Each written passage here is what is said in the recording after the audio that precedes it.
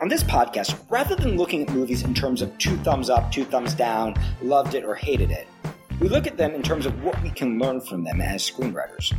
We look at good movies, bad movies, movies that we loved, and movies that we hated. For an ad-free version of this podcast, as well as a full transcript, please visit our website, writeyourscreenplay.com. This week, I'm going to be talking about how to get underneath your writing. If your writing is flat, if your writing is not feeling fully connected, if you're blocked in that more subtle way where you're putting stuff on the page, but not fully connecting to your characters or your images or your dialogue, when you're feeling like there's a wall between these ideas that you know are in you somewhere and what's actually coming out on the page. We're going to talk about what to do when you're writing but you're not in flow. But before I do that, I want to talk about some of the response that I got to the last podcast. So in my last podcast, we were talking about writer's block, the traditional form of writer's block. And some writers were kind enough to reach out and talk about how that podcast helped them. And of course, I'm grateful for that. But we also got some other responses where writers were saying, hey, I don't even accept that writer's block exists. That, hey, there are just lazy writers and not lazy writers. And if you're a lazy writer, you shouldn't be writing. And real writers show up, and real writers never experience writer's block, and it doesn't exist. And I want to take a moment to address that conception. And I also want to take a moment to address the vehemence that a lot of people feel that with. So I want to address the idea of lazy for a moment. Back a very, very long time ago, when I was struggling on my way up, I used to make a living as an SAT tutor. And as an SAT tutor, you learn something very interesting. So there's a specific kind of mom or dad that calls you up, and you already know the kid is going to be diagnosed with ADD, ADHD, or laziness just from the way that the mom talks. You're going to get a call and the mom's going to say, you know, he's a lazy kid, he doesn't work, he doesn't care, he doesn't give a crap. I don't even know why I'm paying you for this. And I loved working with those kids. Because even though all I was teaching them in those days was the SAT, which is probably the most boring thing to teach, somehow when we were working together, these lazy kids suddenly transformed into not lazy kids. And the mom or the dad would come in and be like, I don't know what your magic is. I don't know how you get this lazy kid to study his vocabulary.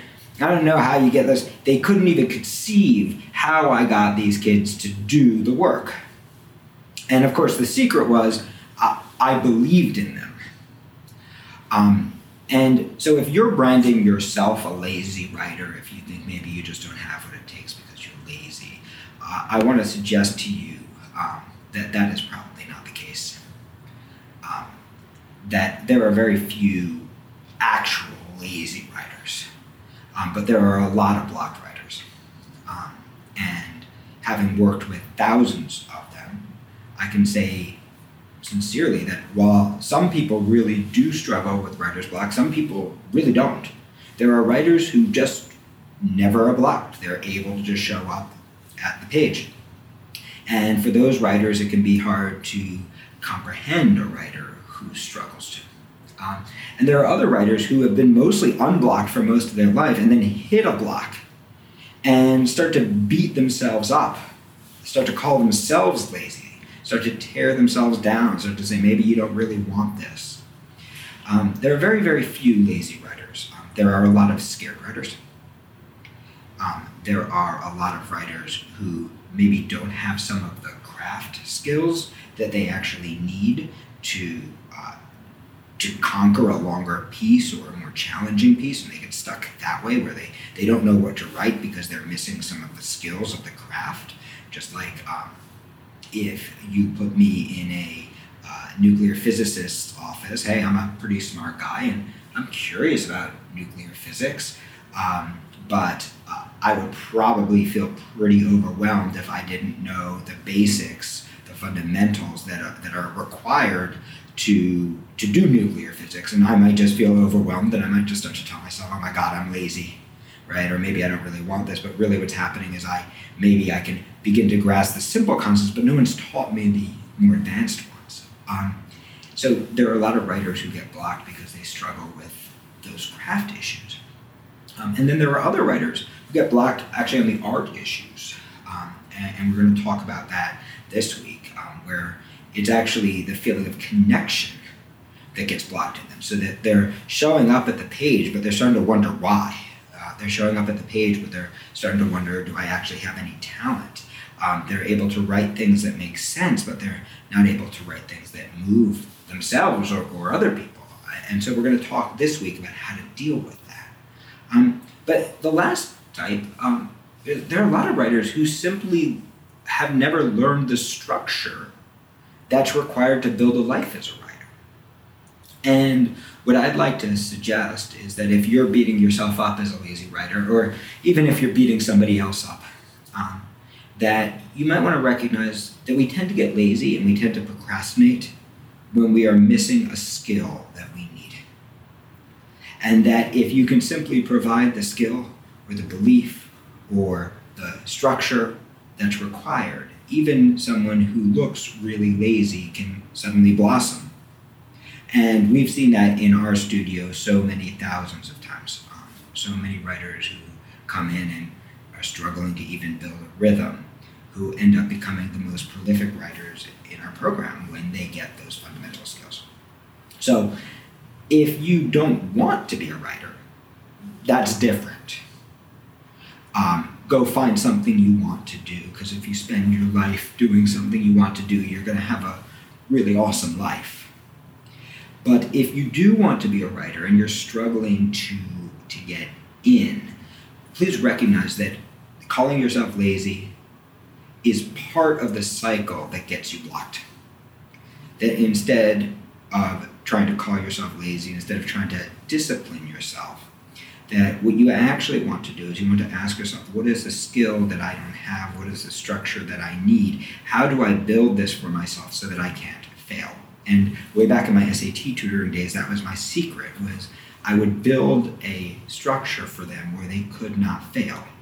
And when you build that structure, when someone who is struggling with failure, who has been judged, who other people think they don't have it, when you put that person in a structure where they are set up to succeed, suddenly, magically, the laziness goes away. And if a, quote, lazy high school student can get sucked into working on the SAT, you can certainly get sucked into doing this writing thing that you're desperate to do, that you've always wanted to do. So the first thing is just asking yourself, what do you need? What do you need to be successful? What will it take for you to be successful? And maybe it's some of the stuff we covered last podcast, and maybe it's going to be some of the stuff we covered today. So today we're not working on the typical writer's block. We're not writing on I can't write. We're working on I do write, but it's not connected. And this is a much more complicated issue.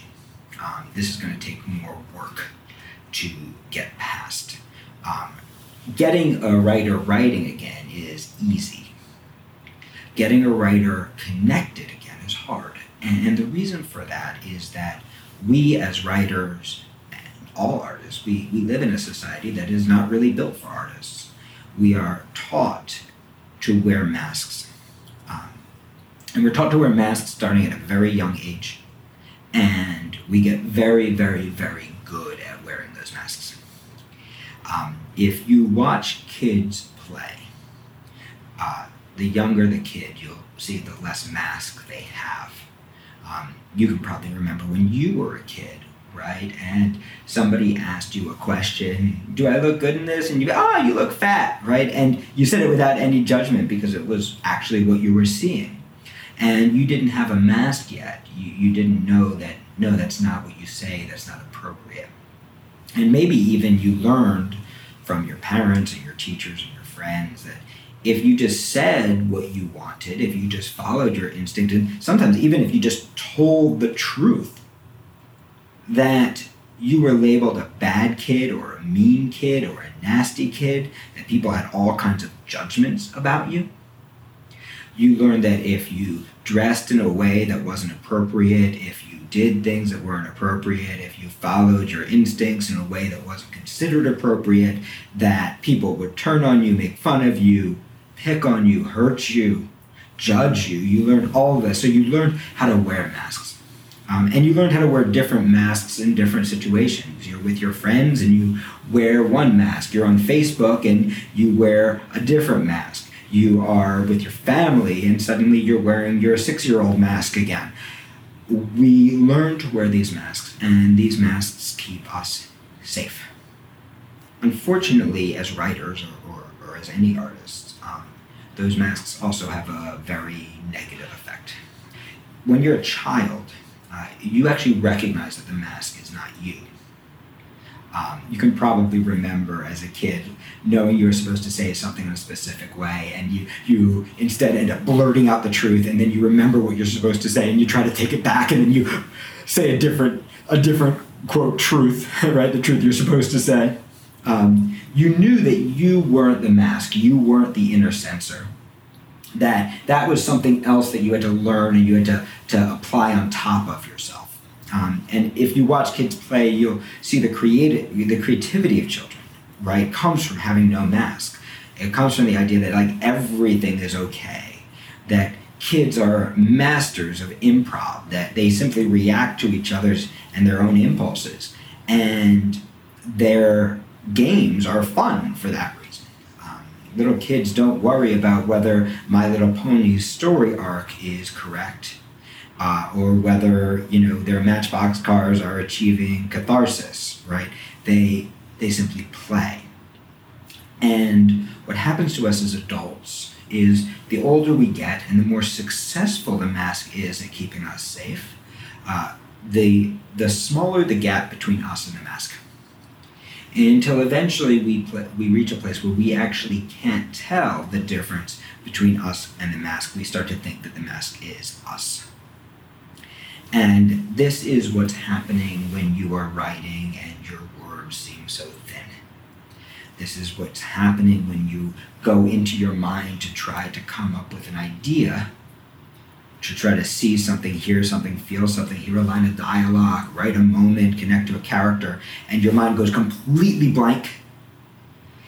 That is actually the mask. That is the inner censor that you're confusing with you, saying this doesn't fit into this very complicated filter that you've created over years and years and years and years and years. And so becoming a successful artist is about learning how to strip away that mask. But it's a very challenging mask to strip away because we've actually confused it with our identity, and because of that we get our ego attached to that mask as well. Like there's a part of us that actually believes in that mask, that needs that mask. On the page what happens is that mask helps your writing look like other people's writing.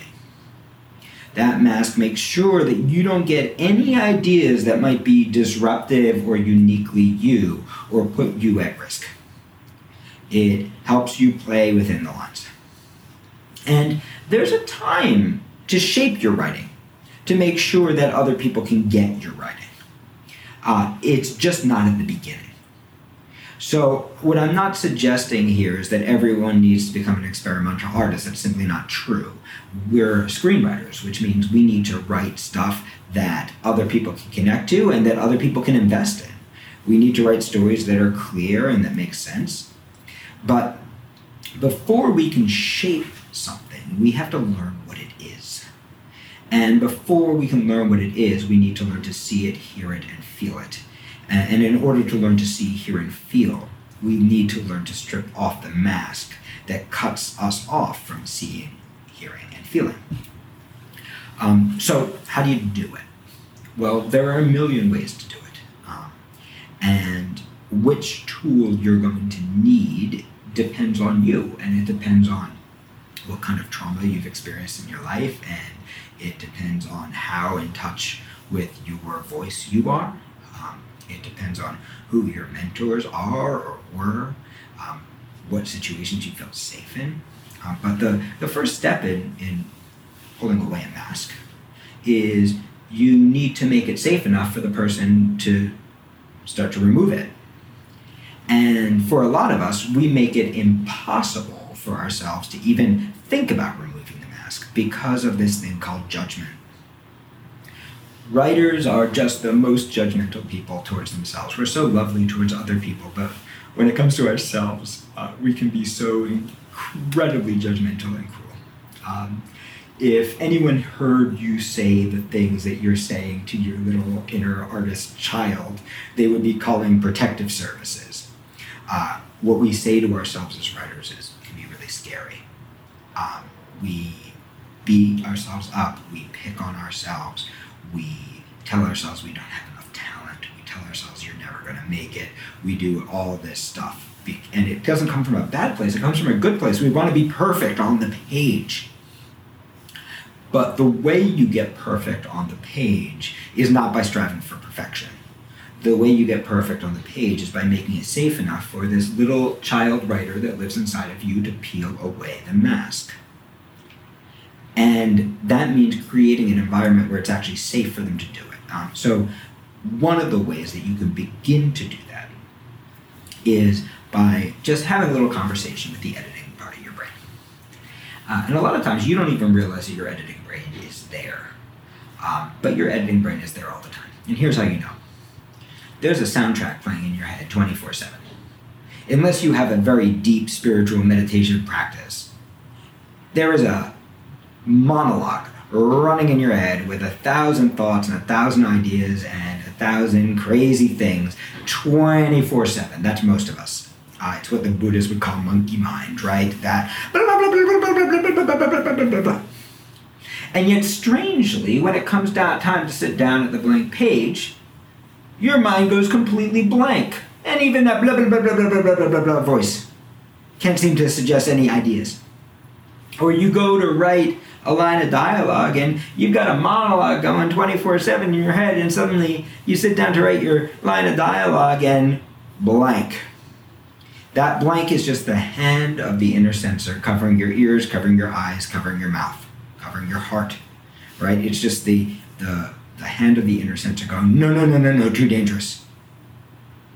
So when you feel that, what you want to do is, if you see nothing, if you hear nothing, if you feel nothing, the first thing you can do is you can say, well, what does nothing look like? And you might notice that nothing isn't actually nothing. You might notice, is nothing moving, or is it still? Is there a feeling to it? Is there a temperature to it? Is there an image inside of it? Is there a very subtle sound that you can hear? Depending on the modality by which you learn, and we'll talk about modalities in a different podcast, but depending on the modality by which you learn, there may be different ways of accessing past that nothing. But what you're looking for is, you're looking for the something underneath the nothing. And it's about getting yourself to a place where whatever that something is okay. Even if that something has nothing to do with your story. Accepting that that's what you're seeing, so it must be important. Actually learning to say yes to whatever you see, whatever you hear, whatever you feel. And learning to put it onto the page, not in the best way, but in exactly the way you see it. That's one of the ways with dealing with these blocks. Sometimes the nothing doesn't look like nothing, and sometimes the nothing looks like a word. You're like, okay, I need a first line for this character, and you hear, hey, how you doing? You write down, hey, how you doing? And then you write down the other, you say, oh, let me step into the other character. Hey, how are you? Hey, how are you? Okay, so you've just written 2 lines of dialogue, and they are totally boring. And now you're beating yourself up because you suck, but those are the lines you heard. And the key is, instead of beating yourself up, to learn to look, listen, feel more closely. Here's the truth about people. Everybody in the world is really, really weird. There is no normal. Normal doesn't exist. So if you're writing normal stuff on the page, it just means that you're not actually looking, listening, and feeling specifically enough. So if you find yourself writing boring dialogue, writing boring action, writing boring images, writing boring structure, don't get upset. It's cool. Put yourself in a place of acceptance. Hey, at least you're writing something. That's more than most people will ever do. You're sitting down at the page. Okay, what you're writing's a little bland. It doesn't feel connected. Okay, who cares? Oh my God, it's cliche. Who cares it's cliche? Right now we're just opening the door, and then the next step is to start to peel back the mask. So how do we peel back the mask? What you do is you close your eyes, and if you're strong visual, you start looking. If you're strong auditory, you start listening. If you're strongly kinesthetic, you start feeling. But you're just going to watch this scene play out, hear this scene play out, feel this scene play out in that little movie screen in your mind. And what you're looking for, you're going to keep looking until you find something that you didn't expect. And when you find that one little thing that you didn't expect, that's where you build from. See, the art of creativity is not actually about being creative. It's not about making shit up.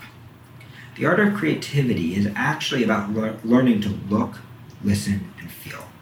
Learning to look past the generalization that we tend to see to find the specificity that we really see. So, if you are looking at a table, you might keep looking until you notice that there are 3 little scratches on the table. If you are looking at somebody typing on a keyboard, you might notice that there's an ink stain on their finger. If you are looking at somebody walking, you might notice that they're wearing 2 different color sneakers. All you're doing is you're looking for that one specific thing, and that one specific thing is your way in. And this is actually where you want to get with every line of dialogue, every line of action, every piece of structure in your script, is you're looking for that one specific thing. So to start to pull back the mask, all you have to do is look more closely. So start to pull back the mask, all you need to do is listen more carefully. Take that line where the character says, "Hey, how you doing?" and turn it into something that you hear that you didn't expect. I expected him to say, "How you doing?" But instead he said, "Race cars are better than SUVs." Okay, great. Now I have something specific about him.